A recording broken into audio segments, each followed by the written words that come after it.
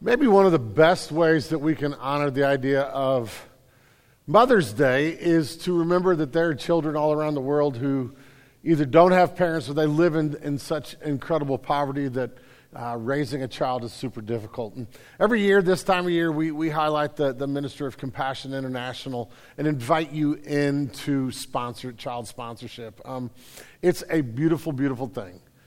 For less than a cup of coffee a day, way less really than most of the coffee we would buy a day, you can really impact the life of a child in a community where they are supporting families, connecting children to local churches, caring for the educational and the health needs and the day-to-day needs of these children, and showing them Jesus. And so if you already sponsor a child, hooray, great job. We want to honor you for that. But if you and your family don't do that, we have a table set up right outside the door on the way out that you can stop. You can look at families there, look at children there, and choose to sponsor a child. It's really a beautiful thing. Our family gets a letter in the mail about every other month from our child that we sponsor, and we get to write back and send special gifts and things like that. And it's just a great way. And like on Mother's Day, a good reminder that as we honor our own moms, we can make a difference in the life of a child. So just a challenge to do that this morning on your way out,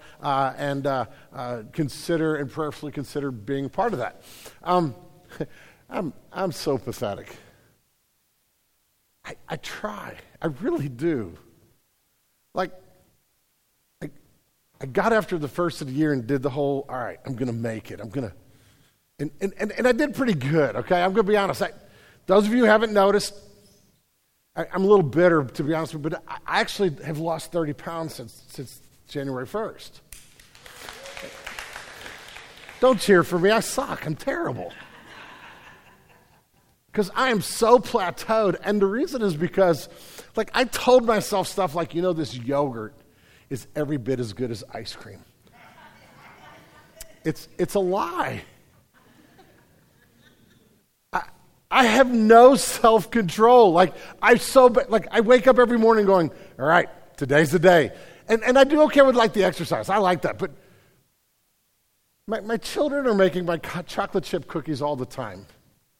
And if they're in the house, there's no hope. Somebody in our community group showed up with ding-dongs. Who knew they even made these anymore? And I was like, nope. It lasted 8 seconds, okay, just so you know. Then I was stuffing packages in pockets, and if ice cream's around, there is no hope. Now, especially ice cream for real, for me is the downfall. I love a good ice cream, good chocolate peanut butter or vanilla. It doesn't matter. If it's ice cream, I'm like, yep. And so some of y'all are out there skinny people and you're judging me. And you have your own issues. And the truth of the matter is right now you're listening to me going, not my problem. And you're feeling better than me. And let me just remind you that the darkest, deepest sin is pride, and you need to repent right now of that, okay? Temptation comes my way, and there are certain things that are no big deal to me. That temptation doesn't get me. There are other temptations where I'm like, willpower, strength, I can do this, and I don't. I fail all the time. I am constantly reminded that if I'm left to my own willpower, my own strength, there isn't a lot of hope for me. And the truth of the matter is there isn't a lot for you. In James chapter 1, we're told that the illustration that is used in the passage in James chapter 1:14 is that temptation is kind of like a fishing. I remember going fishing and, especially when you take your kids fishing and you put a worm on the hook, and you got a bobber and you throw it out there and you just see that it'll hit the water and all of a sudden you'll see that bobber just kind of dancing, and they're just tapping at it. And next thing you know, bloom, the bobber goes down, you tell your kid to pull up, and that fish is now, dinner, right? And the author of James, the brother, half-brother of Jesus, literally says in this moment, he says, we are tempted when we are dragged away and enticed by our evil desires. He uses a picture word of nibbling at a bait, and eventually we'll bite into that and not realize that we've taken the hook and it's in our mouths. And by then it's too late. It's too late to go, I can't do this. I'm stopping.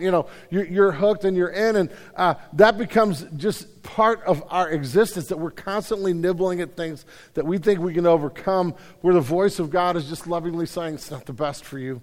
It's not good for you. I have something better. But our universal human experience is our struggle. And so we start saying things like, well, nobody's perfect. Come on, we've all said it, right? Everybody makes mistakes. To err is human. Because in our experience, the truth of the matter is those are true statements. That the universal human experience is that we blow it, we sin, we make mistakes, and that we fail. And so then we start, kind of rationalize. We want to say, I'm basically a good person. There was a commercial that ran for a while where this, on the radio here in St. Louis, where this lady with a really bad Italian accent will go, I'm a good person. Did y'all hear this? I'm a good person. I pay my taxes. And I heard that the first time. I'm like, that's now the baseline of being a good person? You paid your taxes? Woo! Yes! That's what it means to be a good person now. Like, we have just taken the bar of what it means to be good and lowered it so far that, pretty much anybody could just step over that bar and go, I'm a good person. But being good, like in our own eyes, is always comparative. We think we're okay because, everybody fails, everybody makes mistakes, and I've always got somebody I can compare myself to. We're in this series here at Genesis. If you're visiting with us this morning, if this is your first time or first time back for a while, we are doing a series right now that is literally looking at the great truths the Bible teaches about the person of Jesus.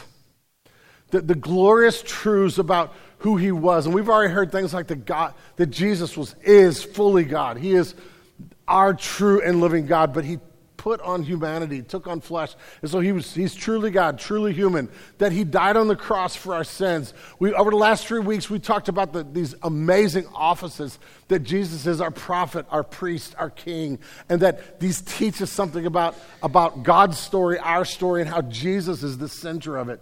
And this morning, we're looking at the beautiful truth that Jesus is the perfect, sinless, righteous person who became the picture of authentic humanity as designed by God. See, when we say nobody's perfect, to err is human, everybody sins, that actually is not a completely true statement. There is one who didn't sin. There is one who is perfect. There is one who is righteous, and it is a super important truth. We don't get to, the idea of Jesus' perfection, his sinlessness and righteousness is not so that we can sit here and go, Jesus is standing in front of us going, I'm better than you, I'm the one. That's not the idea. Something is deeply true in the fact that we see the glory of Jesus in his righteous perfection. That he's worthy of our worship. Now, maybe you're here today and you're like, all right, I get that. I believe that. Sadly, a recent study performed by the Barna Institute asking people who are going to church like you and me, in churches like ours, people who would identify themselves as born-again Christians, evangelical, like the tribe that we kind of affiliate with, or the larger idea of Christianity we identify. This American Worldview Inventory survey conducted by George Barna and the Cultural Research Center revealed that there was a 14-point decline among this group of Christians who think that Jesus lived a sinless life during his time on earth, dropping from 58% 3 years ago to 44% this year. In other words, only 44% of us are affirming the glorious sinlessness of Jesus. Now, is it a big deal? It's massive. If the sinless righteousness of Jesus is gone, I'm telling you, there is no hope for you. And it is something that we need to look at. We need to see that what's going on in the biblical story is that Jesus steps into the world. Like, his story is so beautiful because it's prophesied and promised for ages past. And then here comes Jesus, born in this simple manger to a virgin mom, which is kind of part of this story, that Jesus really was born to a virgin mom, and then he grows up as a normal Jewish Galilean peasant living in the city called Nazareth, which was just a little bitty redneck town north of the Sea of Galilee. He grew up in the home of a carpenter where his dad, his earthly dad, we know that his true father was God, but his earthly dad was a carpenter, and he grew up learning the trade, going to school, doing life, and we don't know a whole lot about the story, except the story keeps telling us that he was obedient to his parents and that he lived perfectly, like he perfectly fulfilled the will of God at every point. But he learned the trade. He took on carpentry and started building stuff, started working with his hands, became a man who did all these things. At the age of 30 then, or around the age of 30, he's baptized in the Jordan River. And it's an interesting moment where he looks at John the Baptist and says, "I need you to baptize me." And John the Baptizer says, "I think you got this upside down. You should be baptizing me." But Jesus says this really interesting phrase. He says, "This must be done to fulfill all righteousness." What he's saying was that there is a purpose that is outside of him from his Father, and he has to do everything that is part of that purpose. He's going to fulfill the plan. He then is immediately taken to the desert where he's tempted. We're going to come back to this just in a moment, but the temptation is a snapshot of something that happens for the next 3 years. Jesus has been publicly declared, and from this point until he breathes his last moment, Satan is coming at him full bore. The temptation of Jesus, like my temptation, I last just a second. But here's Jesus, and he is tempted with everything Satan is coming at him, with every temptation. And it's not just like soft around the edges, just a little push. He is coming at him every moment of the rest of his life with everything he can to destroy the perfect glory of Jesus. If Christ fails, there is no hope, and God's character is destroyed. There is an enemy that wants to do that to God and to you. And then Jesus goes into the ring of battle, and he takes every blow. And he does it with glorious, glorious righteousness, sinlessness. He does not fail. And we'll see in a minute how that story even goes to his last days. But it begins like this, the focus of that begins with the story of Jesus and his temptation. So if you have a Bible, turn over to Matthew chapter 4. Grab a Bible. If you don't have a Bible in your rows, there's Bibles there. We would love for you to read along with us in this Bible and pay attention in this. We would love for you to interact with the scriptures this morning as we read them. As we're doing this series, we're preaching more what's called doctrinal sermons. So what we're doing is we're going to texts that show us the true doctrine. But I'm not like trying to go word for word, line for line, show you every nuance. But the big idea in the text here is that Jesus was authentically tempted, and just like we are, Hebrews actually says that the text John preached 2 weeks ago, that Jesus was tempted in every way as we are, yet without sin. He's tempted here, but the temptation is intense, and yet Jesus responds revealing who he is and his righteousness, okay? And so Matthew chapter 4, beginning with verse 1, says, "Then Jesus was led up by the Spirit into the wilderness to be tempted by the devil." Do you see that? Now, a couple things here. First of all, it is the Spirit of God, the Holy Spirit who comes on the day of Pentecost in Acts, who fills the life of the believer, who leads Jesus into temptation. We just looked at a prayer where the prayer was, "Lead us not into temptation." Jesus said, "Pray this way, lead us not into temptation." Yet for Jesus, it's the Spirit who leads him to this moment. And now he is face to face with Satan in the wilderness. The story of the Bible begins, this big, beautiful arc, this massive narrative that tells us about God, the world, ourselves. It begins with these two people, Adam and Eve. They too are tempted. But their temptation comes in a garden. A beautiful place where there is everything they need.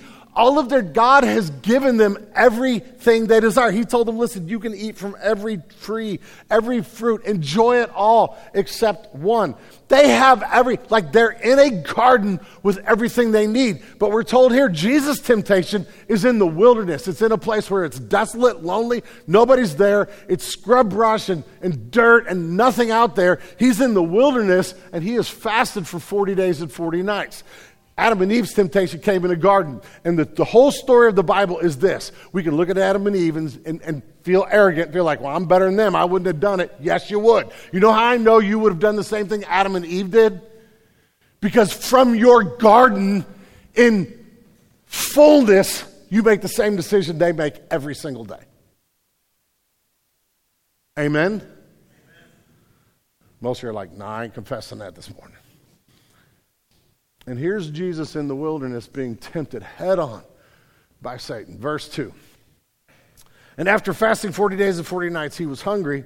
And the tempter came and said to him, if you are the Son of God, command these stones to become loaves of bread. But he answered and said, it is written, man shall not live by bread alone, but by every word that comes from the mouth of God. Then the devil took him to the holy city and set up on the pinnacle of the temple and said to him, if you are the Son of God, throw yourself down, for it is written, he will command his angels concerning you, and on their hands they will bear you up, lest you strike your foot against the stone. And Jesus said to him, again, it is written, you shall not put the Lord your God to the test. Again, the devil took him to a very high mountain and showed him all the kingdoms of the world and their glory. And he said to them, all these I will give you if you will just fall down and worship me. Then Jesus said to him, be gone, Satan, for it is written, you shall worship the Lord your God, and him only you shall serve. Then the devil left him, and behold, the angels came and were ministering to him. All right, what's going on? Well, here's Jesus, and Satan is literally coming at him with everything he's got. And he basically throws three temptations. I'm not going to go deep into all the meanings of these temptations, but first it's turn a stone into bread, or turn a stone into a bowl of ice cream. I'm toast right there, right? Just, you are hungry, satisfy your need. You're the Son of God. You can do this. Second temptation is literally looking at Jesus and saying, listen, you can if you jump off the temple and you go all Iron Man, like everybody looks at you and you jump, and then they think off the corner of this high place that's called Solomon's Colonnade in the temple, very public place where they're at, if he goes airborne and then angels catch him and he's just flying around, everybody's going to be like, there's the dude, right? We're going to follow this guy. You can set up everything you want right now. Just take control of your destiny. Do it your way. And the third is the promise of all the kingdoms of the world. If you will just worship me, I will give them to you. And here's the point of this, that he is coming at Jesus with the same basic temptations that he comes at us, but it's on a way different level. Because he's come to the one who can fulfill his own destiny, who can turn stones into bread, to the one who is the King of all kingdoms. But the way to that kingdom is through a cross, not through some other means. And the point of this story is that Jesus' response in each place is revealing who he is and what he's doing. He responds, first of all, he responds by quoting Deuteronomy. Now, it would be an interesting test this morning to see how many people in our congregation, if we brought you up to this microphone and said, just quote a verse from Deuteronomy, how many of y'all can pull it off, okay? Like most of us would be like, Deuter what? But Jesus is quoting from this ancient text. But Deuteronomy is so important in the Bible because Deuteronomy is written after the Israelites in the Old Testament have failed miserably in their relationship with God and wandered for 40 years. And now God is calling them back to himself, saying, let's try this again. You messed it up the first time. From the time I gave you the 10 Commandments, from the time I gave you the law, you messed it up the first time. What are we doing now? And he calls them back to himself. And what happens is that they come back and they go, we will honor you. And as they walk away, they do the same thing. And his quotes from Deuteronomy are showing us something, that where Israel failed, He will not. Where you and I failed, Jesus is not going to mess it up. It means something. He is becoming, here's a big theological idea, he's becoming true Israel. He is becoming everything Israel, this Old Testament people were supposed to be, are now fully embodied in Jesus, keeping the law and living a righteous life. Now, there's a couple of ways that I can avoid sin. I can go be a monk. I can live as a hermit. I can go crawl up in some bell tower and live in a corner and not do anything. And maybe I can avoid certain aspects of sin. But the truth of the matter is, in my humanity, I will go up there, I will get proud, I will feel arrogant, or my own thoughts will turn in. Like, there are all kinds of ways that even that, I may avoid the traps of the visible sin that religious people like to push in on, but my sinfulness will come out. But the life of Jesus is not the life of a monk where he goes and hides himself so nothing touches him. He is intentionally, deeply relational. He grows up with a family. He grows up with friends. He calls people to himself. He is utterly failed by in the closest relationships. He has all kinds of situations where every possible temptation is presented to him, whether it's wine, women, or song. And at every point, Jesus keeps the law and honors God. And the story of Jesus' temptation is designed to show us this in this moment, but it launches this battle royale that is going on as Satan is trying to defeat Jesus. And the easiest way to defeat the plan of God is just to get Jesus at one point, at any single moment, for Jesus to say, you know, on this day, I'm tired, I'm hungry, I'm going to do what I want. And he never does it. His perfection is all through the story, and we're supposed to see it and be in awe. But the awe is not so that we can go, well, I can never be that. To err is human, except him. What do I do with that? Well, something is going on in the life of Jesus, his sinless perfection, and Peter is going to help explain this. So, got a second text. Grab your Bible, turn to 1 Peter chapter 2. We're going to read verses 21 through 25. And from this text, I'm going to show you a few things about how Peter is going to interpret for us what is told to us in story in the temptation of Jesus.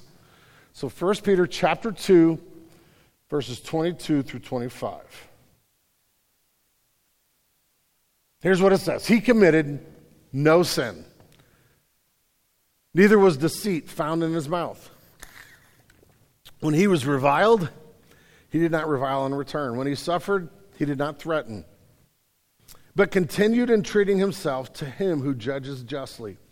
He himself bore our sins in his body on the tree, that we might die to sin and live to righteousness. By his wounds you have been healed. For you were straying like sheep, but you have returned to the shepherd and overseer of your souls. Here's what Peter is trying to help us see.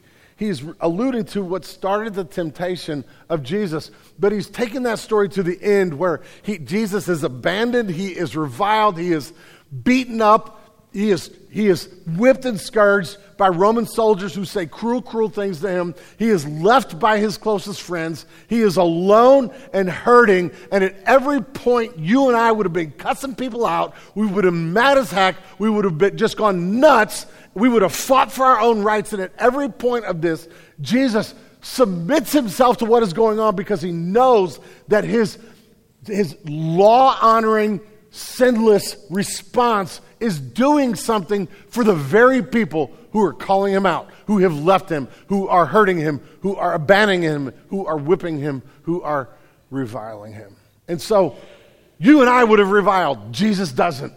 You and I would have pushed back. Jesus doesn't.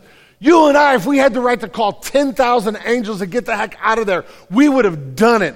And Jesus could have, and he doesn't. And we see in this the beauty of Christ's righteousness and perfection. Here's what Peter's trying to say to us. Because of that, there are a few things that happen for you and me when we follow Jesus that are because Jesus was sinless. If he committed deceit, look at what it says again. It says, verse 22, he committed no sin. If he committed sin, nothing here is true. When he suffered, he did not threaten. Like, all this story, had Jesus at one point turned this way instead of that way, what Peter is trying to tell us about our redemption and salvation is no longer true. And here's the two things that happen. He basically is saying this, and I'll come back to this in a minute. He basically is saying that because Jesus was sinless, what happens for you and me is that we can be forgiven and we can become overcomers of our sin. But it's because of the sinlessness of Jesus that we get there. This doctrine matters. It matters that we understand who Jesus was and what he did for us. And so this morning, that's kind of what I want to spend a few minutes talking to you about. I just want to share with you some implications, some things that Jesus' righteous sinlessness means for us. 3 things that this great doctrine means for you and me this morning. Every one of us in here, there is something in this great doctrine that we need to hear and some meaning in this. And the first thing is this. The first thing I want you to understand, that this doctrine, the sinlessness of Jesus is this, that Jesus is sinless. I am not. We have to see that. Jesus is sinless.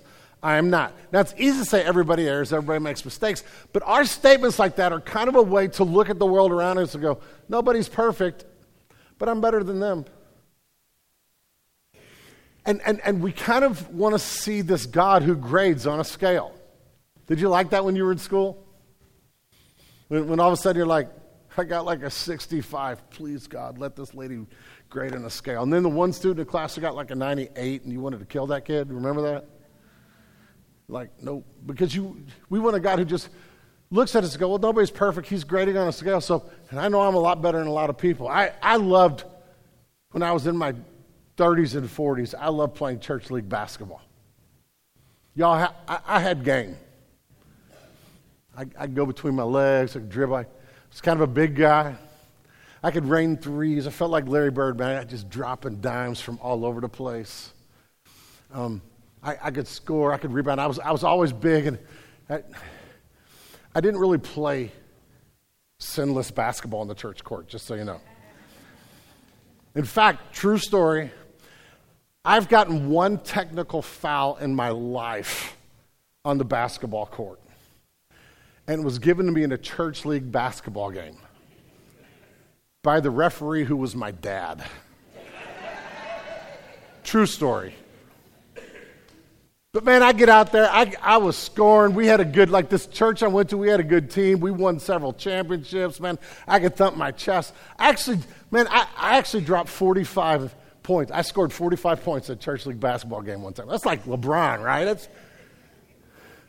But the problem is if I pause to look around, the reason, like, I could do that in church league basketball is because I was playing with a bunch of middle-aged white guys. So I'd go home feeling like good about myself. But imagine I took my, even my 30-year-old self ball game where I was always a little round, but I just used that to push people out of the way. And I actually got on the court and I was playing with LeBron and Steph Curry. Now, for those of you who don't know what I'm talking about at this point in time, all of you moms in here are like, who? Those are like the 2 best basketball players on planet Earth right now. They're Michael Jordan, Larry Bird of this era. Okay, so imagine I stepped on the court with them. I would not feel quite so good about myself at that point in time, right? I'd be looking around going, I am awful. I'm terrible. This is what we do spiritually. We look around and we see, the parts of our lives that are okay. We find a way to compare ourselves and we lower the bar so that I'm a good person. I pay my taxes. Like, I feel good about myself because I'm better than those people. I'm not as bad as I go to church. I'm religious. And the whole religious system, like religion, is designed for you to say, I'm in, they're out, therefore I'm better. It's a way to spiritually play church league basketball with your life.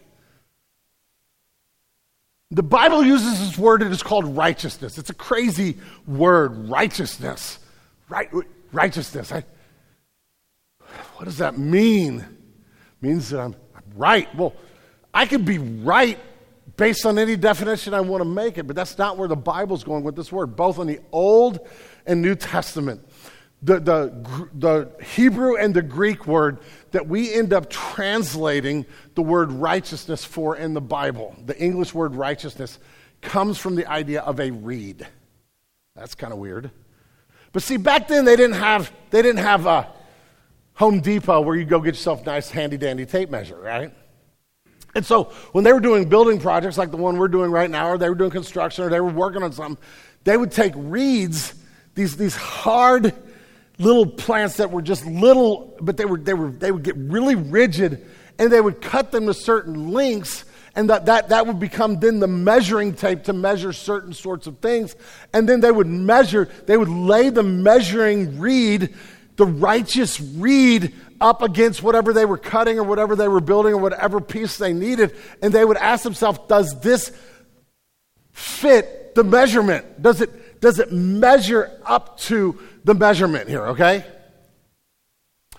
I experienced this for years when we used to take teenagers and do these trips called World Changers. We would go work with teenagers. We would take kids, middle school and high school students. We'd go to places all over America, and we would literally spend a week in this town doing construction. And most of the work we did was putting up new siding, sometimes painting, but we did a lot of roofs. We would get up on a roof and we'd tear the old roof off. And as we tore their old roof off, we would put a new roof on it. And we were always cutting, we'd get all this lumber. We had to make cuts and all this sort of stuff.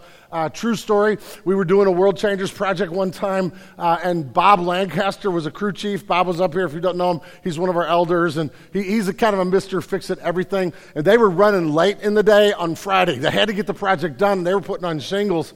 And so I pull up to this house, and Bob has this rope tied around his waist with a nail gun in his hand, and a group of teenagers who had shingles, not the disease, the real thing you put on your roof, right? Had shingles, and they were putting them in place, and Bob was literally swinging on the rope. They had tied it to something on the other side to latch it down so he wouldn't go flying, and he was running boom, boom, boom, boom, boom, with this rope back and forth. And I got there, I was like, what are you doing? He's like, we got to get it done. What am I going to do? But anyway, we would do these projects. We'd put teenagers on roofs, teach them how to build. And the first thing we had to teach them to do is how to make a cut. We had to teach them how to cut a board. Sounds simple, but there's two problems. One is that when you cut a board, if you get your fingers in, you will also lose fingers. And we didn't want to come home with teenagers going, look, Mom, I built a house. That's not going to work. And the second thing is that we literally had to work with them to teach them how to cut a board, because it feels like it's simple, right? Feels like if you take your handy-dandy tape measure and somebody hollers down and says, I need a 2x4 that is 64 3/4 inches long, that you would take your tape measure and measure 64 3/4 inches. You make a line along, and if you really want to do it right, you use this framing square, put your line on the board at 64 3/4, and then you just cut it and you're ready to go. It doesn't work. And here's why. Did you know that the blade of the saw is an 1/8 inch wide? If I measured the board to 64 3/4 or whatever it was I said a minute ago, put the line on the board and I cut the line, I actually don't have a board that is righteous. The board's too short. It doesn't measure up. And here's why it matters. When you're building stuff like roofs, you have to have the board so that it creates tension. You don't just drop it in and put screws in. It has to go in and stay there without the screws and put a little tension. That's what gives the whole structure strength. I learned that one day on a World Changers project. We were tearing this roof off this house, and so you have these boards that are making your A-frame, like the shape of the roof, but underneath it you have these other boards that are underneath you that are like the ceiling underneath, like in the house. They're called ceiling joists. And me and this teenager and I that were from the same church, we're standing on a ceiling joist as we're calling out different boards we need cut. We're putting up this sheeting, the big wood that goes on the deck that the shingles are going to go on top of. And I'm standing on this board. And what happened is the two of us were standing on this board. My wife is under my feet. Heidi is under my feet. The board gave way. It snapped. And I grabbed that board with my whole, the one that's going this way. I grabbed it. Hurt my ribs when I did it. The other teenager kind of jumped when it happened. He's grabbed a board. I am now holding on to this board for dear life with my feet dangling. And my wife is looking up at me going, oh, dear God. And I'm like, sweetie, move. And she's frozen. It was crazy. Well, what had happened?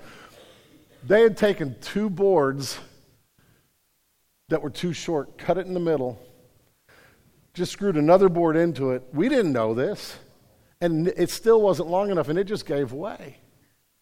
Almost killed me. Wasn't a righteous board. Now watch this. This is what when the Bible says righteousness, it's saying there is a measurement that reveals the character of God. What is it? Well, you go to the Old Testament, there are 613 laws. 613 laws in the Bible. Those 613 laws in the Old Testament are telling us that we have a God who is morally perfect, and he is calling people to his moral perfection. And we say, nobody's perfect, everybody sins. But that is not the measurement that the Bible is telling us we need to compare ourselves to. We need to pull out the tape measure and measure our lives compared to righteousness. And when I get there, I'm in trouble. And it's like the Old Testament is a job description for somebody who can enter the presence of God. In fact, you see that language in the Psalms a lot. Who can ascend the hill? Who can come before God? And it starts listing all this stuff. And our response ought to go, ice cream is going to keep me from getting there. Right? I'm not, this is not me. I'd like to be this, but I'm not. And it keeps saying, like, who's going to get there? And all of a sudden the Old Testament starts saying, where's this person? When's he going to show up? And every great hero of the Old Testament shows up, and they're all awful. Read the story actually is the story. We read the David and Goliath, a little bit of the story this morning. David is a moral failure. Nobody fits the resume until Jesus shows up. And the point of the Gospels is to take the righteousness, the 613 laws, the perfect glory and perfection of the God who created us, and to look at one man and go, there he is. When I compare myself to some of you, I can feel like I'm okay. And sometimes you can compare yourself to me. Skinny people did it in the beginning of my sermon. You were feeling pretty good until I called you out for it, right? I can find a way to justify myself if I'm comparing myself this way. And here comes Jesus, and Jesus is going, but this is what righteous. See, he is righteous. He is perfect. He is sinless. I am not. And for some of us in this room, this is what is the barrier. What I don't want a savior. I want a therapist. I want a coach who will help me along to the best version of myself. And we come to Jesus just saying, I know I'm a mess. I know I've failed. I know I have guilt. But I just need you to help me along. And what we actually need is to come to the end of ourselves and say, without the perfection of Jesus, I'm hopeless. I'm hopeless. I am an abject failure. You will not ever come to the point where you really believe the gospel until you see your own sin as it really is. But see, the second thing we see in the story is that Jesus is sinless. I don't have to be. I'm not. I don't have to be. A lot of you come in this room and you're carrying all this guilt because you just like, I can't get out of my way. I've got this stuff in my past. I've got these major failures. I'm so full of guilt. I can't be that. Right. That's like, come to that conclusion and then run to Jesus. Jesus is perfect. And the whole point of his perfection is that he didn't have to be. Verse 24 tells us that Jesus bore our sins in his body on the tree. This is only possible if Jesus is sinless. See, God's perfection required a glorious, perfect sacrifice. If Jesus sinned once, he would have had to, his death would have been over his own sin, the righteous penalty for his own sin. His sinlessness allows him to stand in your place on the cross. And so he gives his life for us. And so what we see is the beauty of this in verse 24. It talks about the idea that this happens so that we might die to sin and live to righteousness. For by his wounds you have been healed. Verse 25, we were straying like sheep, but we returned. How? Because the righteous one, the perfect sinless Son of God, both lived and died in our place. See, he was perfectly obedient. And my being right with God is never going to be based on my obedience and goodness. It can only be based on his. Theologians talk about this right. They call it representative obedience. That what's happening in the Bible is that Jesus is living the life I should have lived. You may hear that Jesus died the death I should have died. But Jesus' perfect life, this is why Jesus couldn't be born and just die when he was 3. There has to be this record of a life that is righteous. And this is who Jesus is. And now he is living, fulfilling the law, living the life I should. He is perfectly righteous, sinless. And he is his sinlessness is representative obedience. That when God looks at, if you're a believer in Jesus, when God looks at you, he is not looking at your obedience. He is seeing the obedience of Jesus for you. And so we talk about this, first of all, in his active obedience. This is him keeping all 613 laws, perfectly following God, perfectly fulfilling the will of the law, and therefore honoring the purpose of God his Father at every turn. He's in the garden. He cries out, Lord, if there's any other way, but not my will, but yours be done. The submission to the purpose of God, the will of the Father, and to obey at every step of the way. But there's also his, what we call his passive obedience, okay? And this is the fact that you and I deserve God's justice. You may not like that idea, but the perfect, holy, righteous God, to maintain his character, has to do what he said he would do. And Jesus submitted himself, willingly gave himself over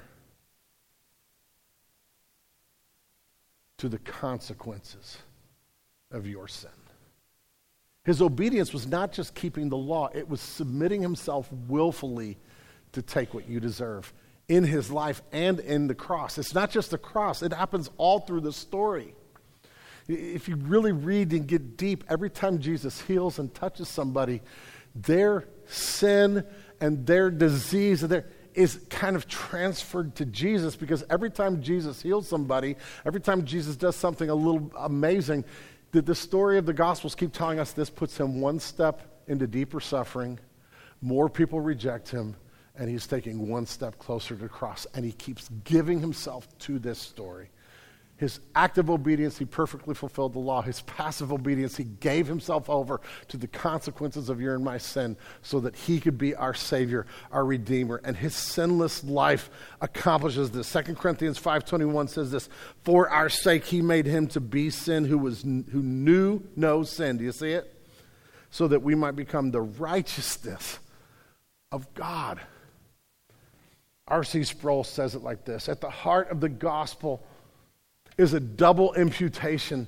My sin is imputed to Jesus. His righteousness is imputed to me. And in this twofold transaction, we see that God, who does not negotiate sin, who doesn't compromise his own integrity with our salvation, but rather punishes sin fully and really, after it has been imputed to Jesus, retains his own righteousness. And so he is both just and the justifier, as the Apostle Paul tells us in Romans chapter 3. So my sin goes to Jesus, his righteousness comes to me in the sight of God. Do you understand? If you are a believer in Jesus, the day you trusted in Christ, the day you gave your life to Christ, this is what happened. That your sin was fully absorbed in the cross of Christ. And his righteousness was fully imputed to your account. So that on one level I can say, are you a sinner? Yes, I still sin. But as it comes to my position in Christ, I am righteous. You are righteous, like fully imputed. Like, yes, I have guilt, but I need to take that guilt to the throne and know that it's been paid for and that I have been flooded with the righteousness of Christ. He's righteous. I don't have to be. I don't have to be perfect, because my standing before God is not based on my goodness. It is based on Jesus, who was sinless in my place. Right? Get it? There we go. And third, Jesus is sinless. I should want to be. Once I've drunk this in, how can I keep running back to my old way of life and my old way of living and my old struggles? But see, this is so many people in our culture, this is where they want to start. They want to start with Jesus as our example. They want to say, let's follow the footsteps and follow the path of Jesus. Hear me lovingly. You do not need to follow Jesus as your example until you know him as your Savior. It's a pit of destruction. If you make it your goal in life just to follow Jesus and his ethics, You'll become either a person in despair who realizes you cannot fulfill what Jesus did, or you'll become a religious snob who sees yourself as better than everybody else. You have to drink deeply of the well of grace before you can begin to see that grace wash through your soul and transform your life. And this is what the Christian life is. It is us becoming who we already are. I'm righteous, so I start to live more righteously. But the way is not self-discipline, self-control. Do I need some of that? Yeah, it's a fruit of the Spirit. It's in the Bible. But the goal is not for me to say, I now believe in Jesus. Now, I got to go to boot camp so I can overcome my... No, that's not it. It is me seeing Christ. It is me savoring Jesus. It is me knowing him. In verse 21, he says that Jesus lived a sinless life to be an example to us. It's a very interesting word in the original language because it's a picture of this person who has written out the alphabet and then puts a pencil in the hands of a little child who is now copying the letters. That's what, I behold Jesus. I just keep looking and staring into the life of Jesus, and he becomes this beautiful example. And I'm a little 3-year-old who can't write anything, but I just follow the lines. And I start figuring out what it looks like to live like Christ. I'm never going to be Jesus. My life will never be righteous in terms of every action of mine. I am righteous before God. But boy, I can begin to follow that example because he has saved me. And this is where we realize that you do know that there is only one Christian life. There's just one. Do you know that? You are not to live the Christian life. Like, wait, what? What'd you just say, Mike? You are not to live the Christian life. That's not the goal for you. There's only one Christian life. Jesus lived it. And he is still living it. Jesus lived it when he walked on earth 2,000 years ago. And for those of us who follow Jesus, as we behold Jesus, the life of Christ so fills our soul that he keeps living the Christian life in you and me. The goal is not behavior modification. It is beholding Jesus. It's fixing it. That's why the author of Hebrews says we should run the race before us, fixing our eyes on Jesus. Listen, here's the truth. I didn't get this in my notes. This came to me yesterday, but write it down. The more we behold Jesus, the more we will be like Jesus. The more we behold, the more we fix our eyes and see him, the more the life of Christ will transform us into the glorious image. So that he's righteous, I'm not. He's righteous, I don't have to be. He has poured his righteousness, and he is righteous, and it will transform me from the inside out so that I begin to live the beautiful righteousness of Christ. This is not a minor doctrine. Jesus blows it once. There is no salvation. Aren't you thankful today that we are coming to a table of a Savior whose obedience was both active, he was perfect, and passive? He took our suffering and our sin and our guilt at the cross. And so, as we close today, our bands would come up on stage and we're going to sing and celebrate Jesus. We're going to sing to him and worship him for being the perfect Son of God. As we sing and celebrate Jesus, we're going to pause and celebrate communion. This is our chance to come to the table and remember the sacrifice that was made, but don't forget that the cross is not just this moment. It is this whole story of he lived the life I should have lived. He died the death that I should have died in my place for my sin. And then he blew the doors off death, hell, and the grave forever 3 days later. And we come to the table renewing our commitment to behold Jesus, to come to him. Like the whole idea of communion is that we get to come taste and feel and experience grace, right? So do that this morning. If you are a follower of Jesus, the table is open for you. And if you're here today and you're like, this is weird, I don't get this, but you'd like to know more, I just would love to invite you to have a conversation. We have a couple people who will be over here at the end of our service, and if you want to know more about what it means to follow and trust in Jesus, you want to just learn more about who Jesus is, or you just want to figure out if you want to come to faith in Jesus today, we would love to pray with you. If you have any other needs that we can pray over, let us lift those up as well. Just come over here and pray, or I will be over here at the end of the service. I would love to have a conversation with you. But don't leave here today not actually dealing with the righteous Christ. He's good. He is worth it. I'm going to pray, I'm going to let Eric now lead us into our time of communion as we remember what Christ did for us. So Eric, walk us through that.